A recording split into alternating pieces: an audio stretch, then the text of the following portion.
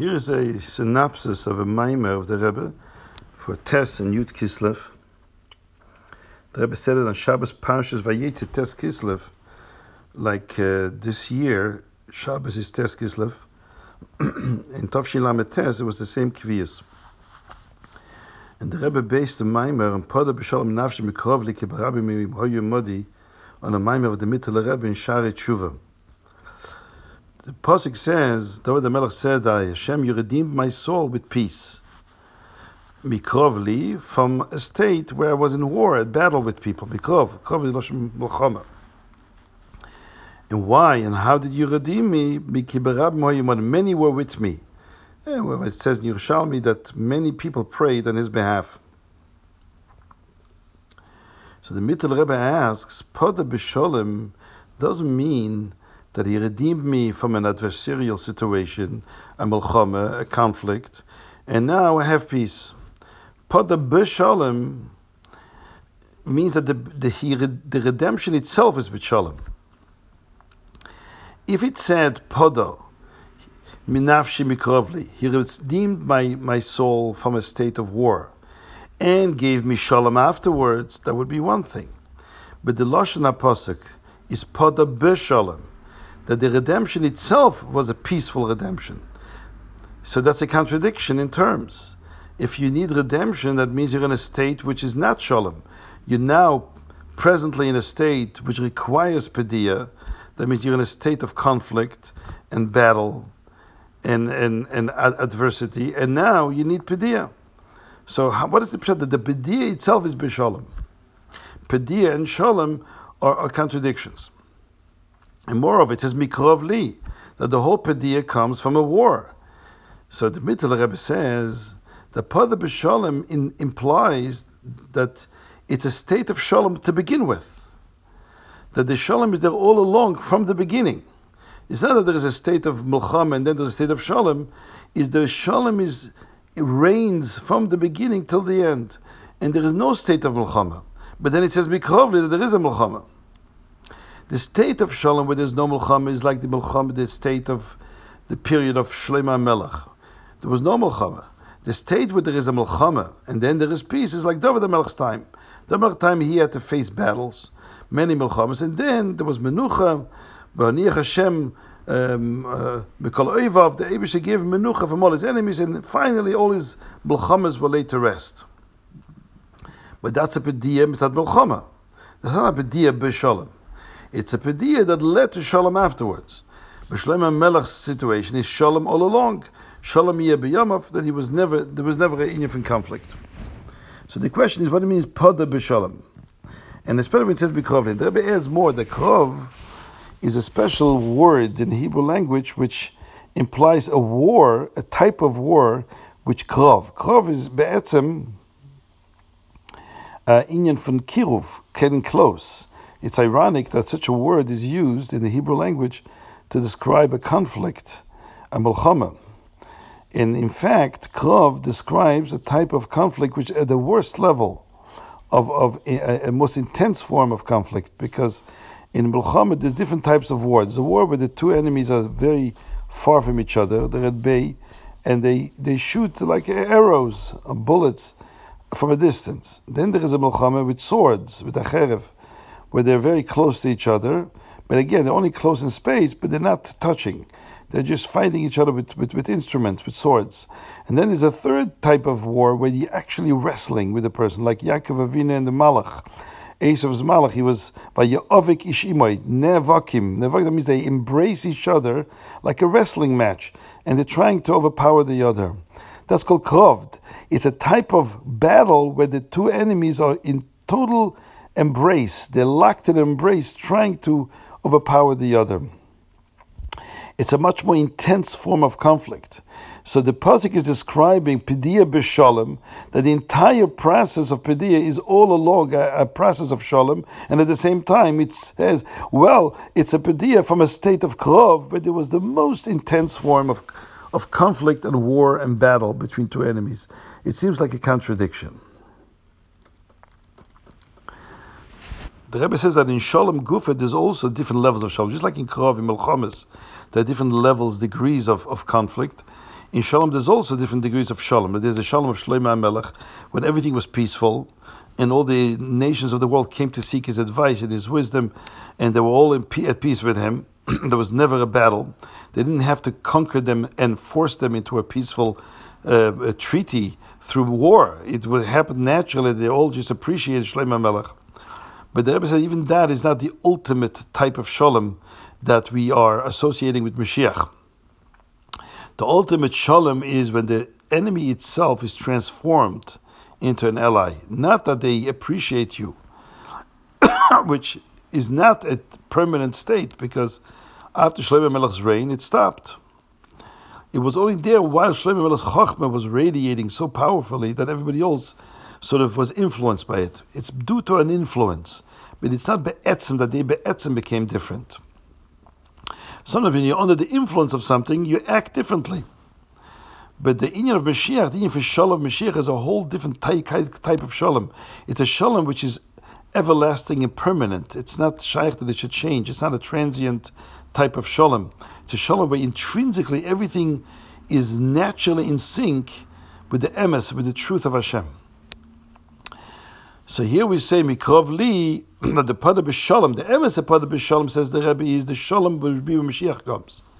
In that Padiyah B'Shalom, that level of absolute Shalom comes Mikrov Li from the most intense form of Milchama. That's a stira. How do you explain that? So the Rebbe is makdim something from the Mittel Rebbe. The Mittel Rebbe explains that the avodah of Milchama, when a Yid is battling with evil, is in generally associated with Tefillah. In Chassidus, in general, it says that Torah and Tefillah both cause a change, a transformation, a refinement in the Nefesh Abamis of a Jew. But in Tefillah, it's B'derech Milchama. Because what is Tefillah? Tefillah is when a Yid, the Nefesh Elokis, davens, and says the words of the davening, which describes the greatness of Hashem, and describes in his mizbein, and he meditates how everything that exists has in it the life force of Hashem, the Dvar Hashem that sustains at every moment. And he tries to bring it down to a level that the Nefesh Abamis can understand, so that the Nefesh Abamis would change its orientation from being steeped in pleasures of Olam Hazeh, Gashmistic pleasures. It would begin to appreciate something on a more refined level. The higher good, the greater good of Elokus. It's a major transformation. It's a reorientation and perception of the Nefesh Abamis, what good means. It's a very different type of good. The good of Elokus and the good of Taifas Olam Hazeh in comparative. The Be'ein Aroich to each other. So it takes an education and drilling. At first, the Nefesh Abamis doesn't want to hear from it. The Nefesh Abamis is resistant and says, I don't know what you want. What are you talking about? Some abstract good associated with some God that I have no sensual experience about. And I feel what's good is what I can feel with my senses. And this takes time. It's a battle. It's a struggle. It's a wrestling. The Nefesh Elokis has to be mislabish in the Nefesh Abamis, see how the Nefesh Abamis thinks, and then bring the arguments on a level that can convince the Nefesh Abamis. So Tefillah is considered usually Melchama, and Torah is different. Torah, when a Yid learns Torah, is preoccupied with the Elokus, and it does bring a refinement in his Nefesh Abamis in a very different way, not even for Shalom. Because when a Yid learns Torah, he's not thinking about himself, he's not thinking about the world.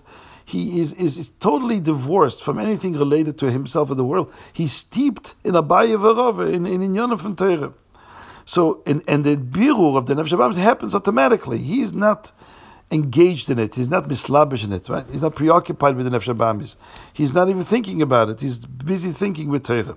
So that's called a birur b'derech shalom. Says the Mittel Rebbe, but in Tefillah Gufa, there's also two types of Tefillah.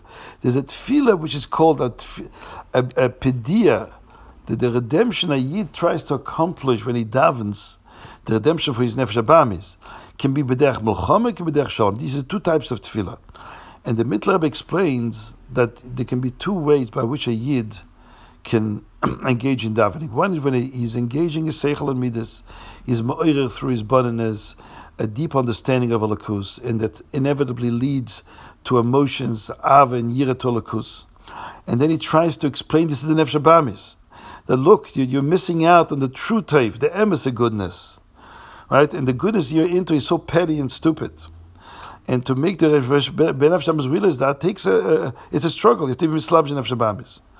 So the seichel and the midas, that the Nefesh Elokis is mo'er in itself, and then uses that as a tool to transform and sublimate the Nefesh Abamis, inevitably involves an engagement with Nefesh Abamis, a confrontation with Nefesh Abamis, trying to see Nefesh Abamis on its own terms and see how we can change it. Then there is another level, where a Yid is able to reveal not his seichel and midas. Seichel and midas are tools that you instead of thinking that this is good, Olam is good, hey, you experience the goodness, the love, the yira, the geschmack of Elokus. It's a contention between Nefesh Elokis and Nefesh Abamis, which ultimately Nefesh Elokis prevails over the Nefesh Abamis. But then he's in for Chaya. Chaya is a higher darg in the Neshama. And Yid is able to reveal a level of rotzen, a teikef of rotzen of the Neshama. There's something in the Neshama that is deeper even than his seichel. It's not a logical, a seichel to geshmak in Elokus, but it's a rotzen, a teikef, a very powerful rotzen that Nefesh Elokis wants Elokus at all cost. And it's not logical. It's beyond logic. And that, when that is revealed, it's not engaging in some kind of negotiations and wrestling with Nefesh Abamis. The Nefesh Abamis' taivus automatically melt away. Because in the face of such a great gilui, a toikef a rotzen, such a oir of Nefesh Elokis shines so brightly that the taivus automatically become petty and insignificant. So the Rebbe, even Chayim, that level of neshama that can be exposed during davening, it's true, will cause the sublimation of the taivus Nefesh Abamis, but and it's done b'derech memela. It's not b'derech, a struggle head on, a confrontation with the Nefesh Abamis. It's done because it's like the light. When the sun shines, darkness disappears. The sun doesn't struggle with the darkness to expel it from the room. Right? As the Frierdiker Rebbe said, you don't expel darkness with a broom. When the sun shines, b'derech memela, there's no room for darkness. But the moment the sun stops shining, darkness is back. Because the darkness itself has been transformed. It's just that in the presence of light, darkness cannot be there. Same thing with the rotzen of the Nefesh Elokis. That powerful rotzen that transcends the boundaries of seichel and midas is exposed. It's such a radiant, such a powerful light that it totally overshadows completely. It overshadows the koiches and the taivus and desires of the Nefesh Abamis. And they become insignificant. But it's not that they're transformed, they're changed. They are, but they're dormant, they're inactive. Which in some subtle sense means that even Chaya has an element of struggle. That means there's still an enemy there. The enemy is true, not acting up. He's quiet, he's silenced by this powerful light, but he's still there. So you can't say you're free of any enemy, free of any conflict. The emes cholem in davening is when a yid is megal is yechida shebenefesh. Yechida is the etzem. The etzem haneshama, when that's revealed, the response and the reaction of everything around it is not like it's overwhelmed and overshadowed. Everything falls in sync with it. Because Yechida is that part of the neshama that where everything is emes. The emes of Hashem is evident everywhere. Mitzad the perspective of Yechida, this is be'etzem how things are. And when that is revealed, everything else naturally identifies with that emes and is in sync with that emes. This is alluded in the pasuk, Ki birabim hoyu imodi. Many, that means the many that were at first many, that means they were diverse and separate from me, and in fact adversarial to me. Now they fall in sync imodi with my Yechida shebenefesh. Because b'tzad Yechida there's no opposition possible, because Yechida reveals the emes the way it is everywhere, in everything. And the Rebbe says a very profound thing, that this is the inyan for Mesiras Nefesh. Mesiras Nefesh is associated with Yechida Davke. Although a Yid who has Ava b'chol levavcha v'chol nafshecha, we know b'chol levavcha mit mishnei yitzrecha, a Yid has transformed himself, even his Yitzhara loves Hashem. B'chol nafshecha, all his koiches and his nefesh, every part of his nefesh is totally vibrating with Ava to Elokus. You can tell me a Jew like this cannot be Moshe Nefesh? Of course. In fact, the Mishnah says, B'chol nafshecha, afilu neitles nafshecha. The Mishnah says, Mefurish in Brachas, that B'chol nafshecha means that you should love Hashem so much that even if a goy takes his neshama, he shouldn't worship idols, he should be prepared to do that. That's all included in B'chol nafshecha. And yet we say, in Chassidus, in many places, that Dafke Mesiris Nefesh comes Dafke from B'chol Ma'itcha, the ultimate Ava. Why not B'chol nafshecha? Says the Rebbe, the Pshat is like this. Of course, a Yid who experiences the Ava B'chol nafshecha is ready to go on Mesiris Nefesh. And even B'chol Avavcha. But what is Mesiris Nefesh? Mesiris Nefesh, the essence, the basic ingredient behind Mesiris Nefesh is bittul, total self-effacement. That even your desire to live is irrelevant when it comes to Hashem. Total bittul. That in total bittul is there dafki in B'chol Ma'itcha. Because in B'chol Avavcha, B'chol Nafshecha, there it's taki true. You want a lekus, and you want it at all costs, even afilu neitles nafshecha. But it's based on a sensation. You want something. You want a lekus. You experience a desire of rotzen, and that experience of rotzen is so powerful that it overrides, it overshadows even the desire to live. It's a conditional Mesiris Nefesh, which is conditioned on the fact that you're experiencing something. The experience is Metzias. You're experiencing. There's something about you there, the sensation of Rotzen. Ma'odecho is a very different feeling. It's not a feeling even. Ma'odecho is that be'etzem is not shaykh otherwise. Elokus, it's like saying survival instinct. People have a desire for certain things. They love swimming, they love listening to music. It's a Rotzen. But the Rotzen to live is not like a sensational Rotzen. Oh, I want it so badly. Rotzen live is a very subtle thing. Why? Because it's not even a rotzen. It's etched in the very fabric called dava roitze b'kiyumai. It's part and parcel of the etzem of what it is. It's not shaykh otherwise. That is what the etzem is to live.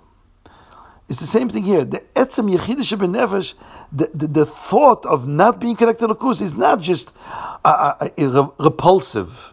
It's not repulsive, it's not shaykh. It goes against the grain of what it is, of its very nature, its very fabric. It's not shaykh. It's like saying water should be set on fire. It's not like there's something resisting it. It's just not shaykh. It's a heipach of fire. Water and fire are two hafachim. In other words, in Yechidah Benefesh is the ultimate bittul. There's no sensation, there's no feeling, I feel a desire to go, to connect with Hashem, and therefore I'll go on Mesiris Nefesh. It's be'etzem, I'm synonymous with the Lakus. It's not shaykh to separate me from a Lakus, but me and Lakus are the same thing. So that's the Koch said. That's even B'chol Ma'itcha, even for Yechidah Benefesh. That's a b'diyah b'shalom. Because when a Yid is Megala Yechidah Benefesh, it's not shaykh there should be any opposition. This is the emes. The emes then shines in Mitzad Yechidah. It shines everywhere, and the perspective in everything is the same. The Elokus is emes, and there's nothing else. That's called shalom. There's not even room. Even the idea of conflict doesn't exist. So these are the two dargas, or you can say three dargas in davening. A davening which is inspired by Seichel and Midas, the Naran, the Nefesh Ruach Neshama, which is Seichel and Midas, where Yid overpowers his Nefesh Bamis by the sheer power of his Seichel, his logic, and his feelings. He understands why his Lakus is Gishmak, and he's trying to convince Nefesh Bamis of the emes Gishmak of Lakus, and replacing the Gishmak of Elamazah with the Gishmak of Lakus. Then there is a tefillah where Yid is Megala, his deeper side of the Neshama, which is limitless. It's not conditional by Seichel and Midas. It's not logical. It's just a toike for Ratzon, which overshadows everything, and the desires of Nefesh Bamis become automatically b'dech disappear, but it's not transforms them. And Yechidah is where everything is in sync with the Yechidah, like a tchila. Says the Rebbe, but the emes shalom is not in davening. The emes melchama, is not in davening, because even the davening that is inspired by Naran, by Seichel and Midas, Sov Kol Sov, in some sense, it's still a peaceful process.